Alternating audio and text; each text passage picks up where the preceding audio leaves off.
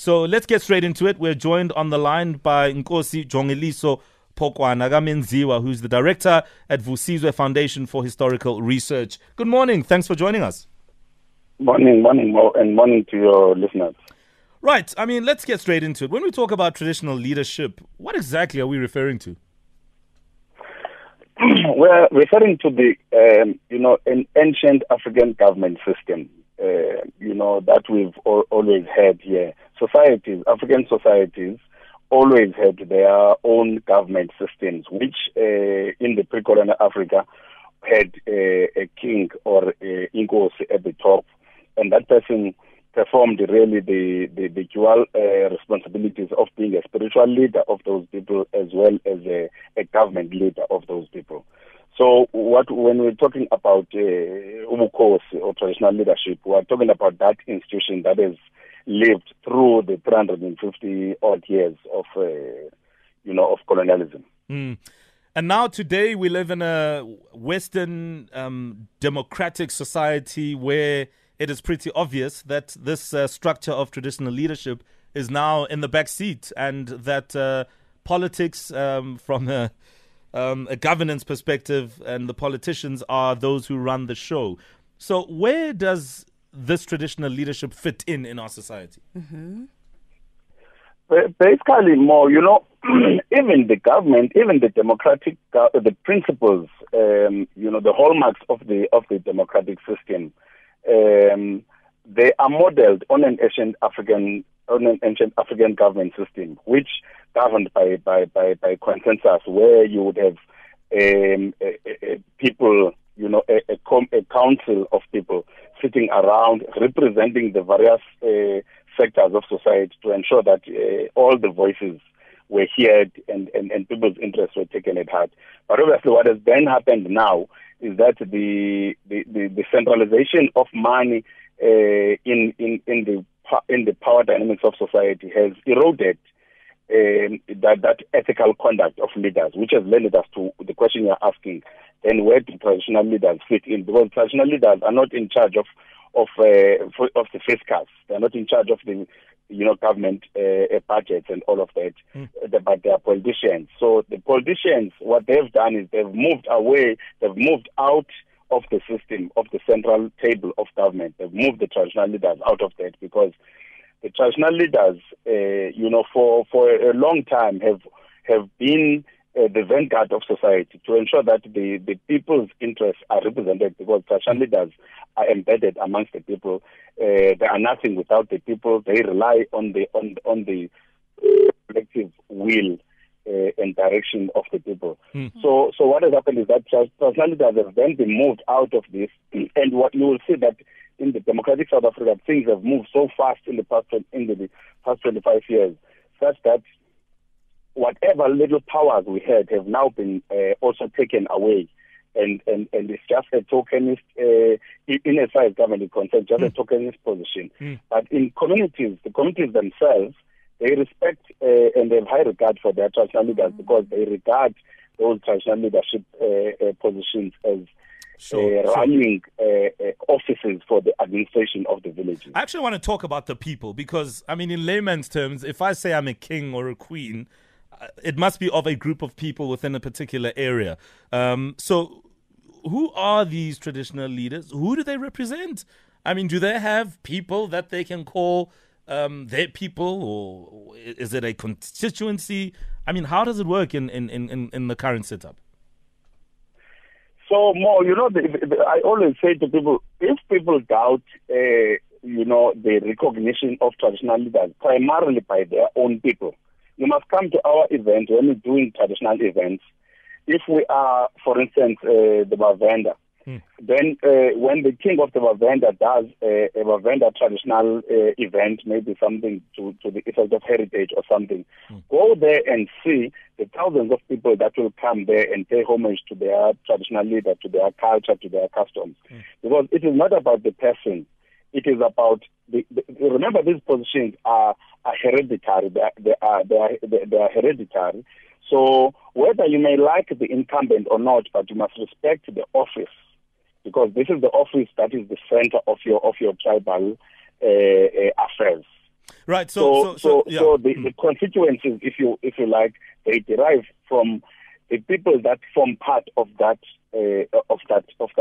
tribe or nation. So let's say I am a Tswana speaking South African, or I'm a Xhosa speaking South African, but I live in Rustenburg or in Clifton, and maybe I'm not really, aware of what's going on. How should I interpret these traditional leaders and these monarchs? Should I say that's my king or that one is my queen? Just practically speaking, how do we look at it? If you are a Motswana, but then you relocate to live in the Eastern Cape, for instance, under the Abatembu Kingdom, when you come here, traditionally, somebody must, in the same way that when you visit another country, there are those diplomatic documents that you must fulfill.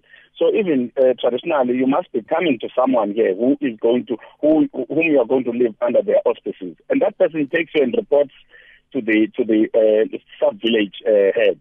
The sub-village head will report to the chief of the village to say that there is this new person that lives here.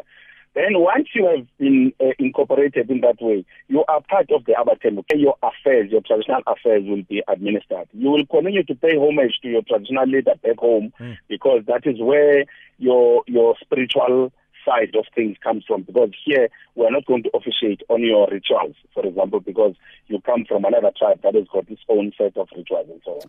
All right, we're going to take a pause there. We've given some great context, courtesy of Nkosi Jongisilo Pokwana of Menziwa, and he's of the Vusizwe Foundation for Historical Research as a director.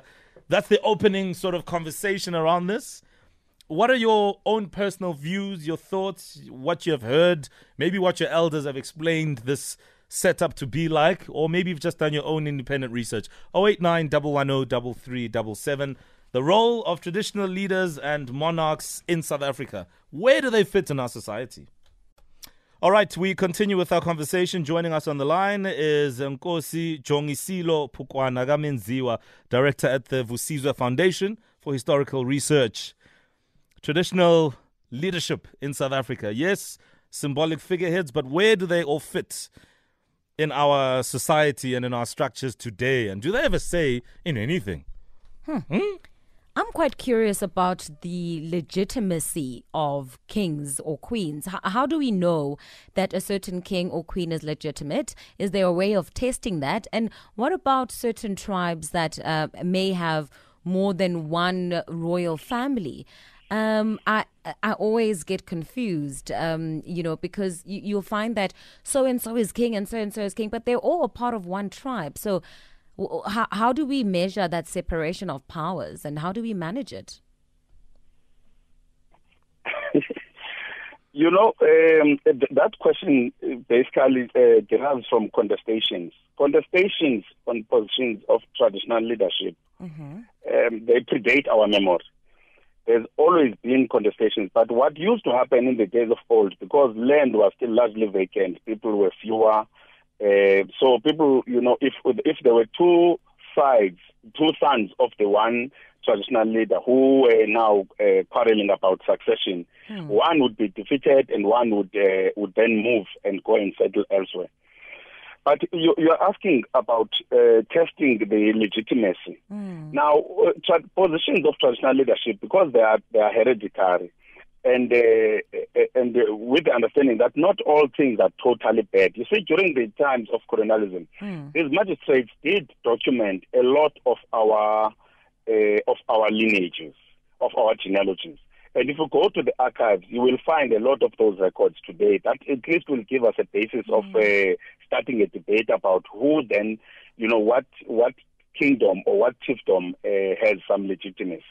And those records that do help a great deal because they do detail. I mean, even black writers like Soga, Khubusana, and many others, they have written in the mid to the late 1800s a great deal about our genealogies, trying to trace back, delving deep into the memory of the elders at that time. So those records do help a great deal to at least give light. All right, we're going to go to Ashley in Soweto. Ashley has called in. Ashley wants to be a part of the conversation. Ashley, good morning. Thanks for calling in. We're joined on the line by Nkosi Jongisilo Pokwana Menziwa. Go ahead. Good morning, Mo. How are you? I'm very well, and you? I'm good, my brother. Mo, look, it's just a comment or a concern, I should say, that I've realized that these people have become very, very politically involved in a way that it has now deviated from them serving the people. Because I would think that one of the key purpose of them being the leaders is to serve their communities. But because of the powers they hold, they turn out to be influential to the communities in terms of who support who politically. And the other thing is who hold them accountable for what they do. I would say, for example, the king was sentenced for almost 15 years for brutally killing the people and abducting and all that. The question now comes back to saying, is there structures that are in place to hold these people accountable when this kind of things happens? It's an interesting point you raise, Ashley, and I'll just pause you there for a second for the sake of time. But I think we get the gist of what you're saying. Nkosi Jongisilo, here's a point here. When the kings, the queens, the traditional leaders get involved in politics at some or other level, and it opens up another whole, dynamic, what's your response to that?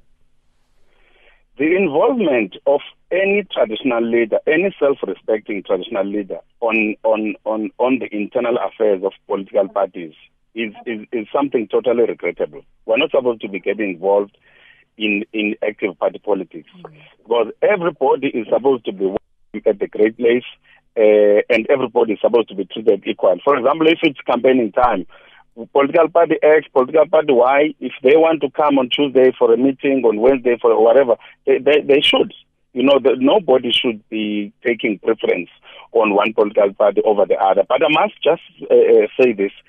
This is part of the societal contradictions that are arising out of the system we have, which I was explaining earlier about even the role of those traditional leaders, because having been removed as the vanguard of society, having been silenced, all powers to that effect taken away from them. Now, some of them are doing this in desperation because they don't see another way of surviving, of maneuvering their voices and all of that. You will remember there's over 2,300 traditional leaders in South Africa. So you can't have a single-minded group of 2,300 people. Yeah. I just want to ask in terms of roles. So you find that there are kings and then there are chiefs. So Induna and Nkosi. What separates them or what makes them different, and what are their different roles in their respective communities? During the times of wars, many tribes that had enjoyed autonomy decided to come together. Some of them, it was an agreement. For instance, if you read the story of the Basotho, it would be an agreement that, let us rally ourselves as these tribes under one traditional leader that we then elevate amongst ourselves.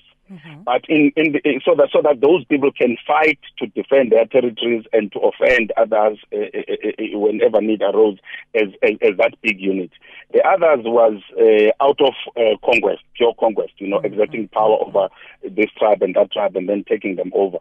But what then happened is that those traditional leaders, those chiefs, if you were, or those Nkosi, then were elevated automatically because they subjugated others under them.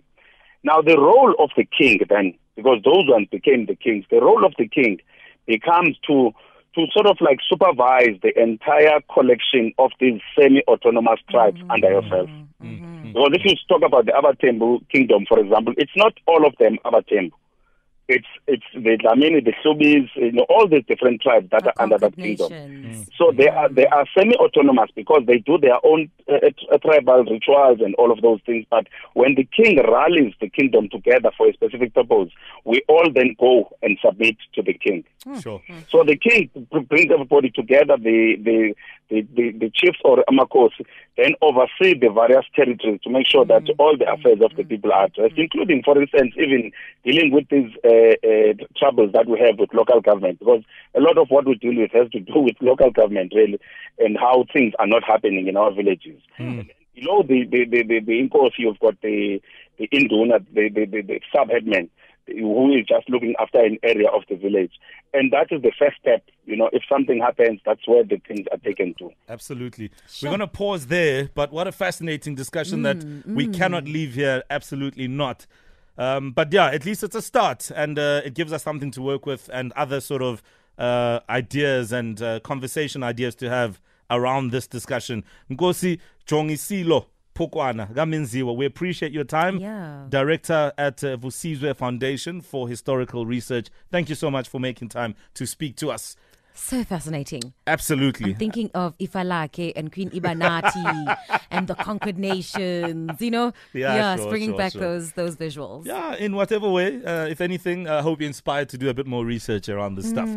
We are done. We need to get out of here. I believe Khupedi is on standby for news. As always. All right, so good morning. Good day and good vibes.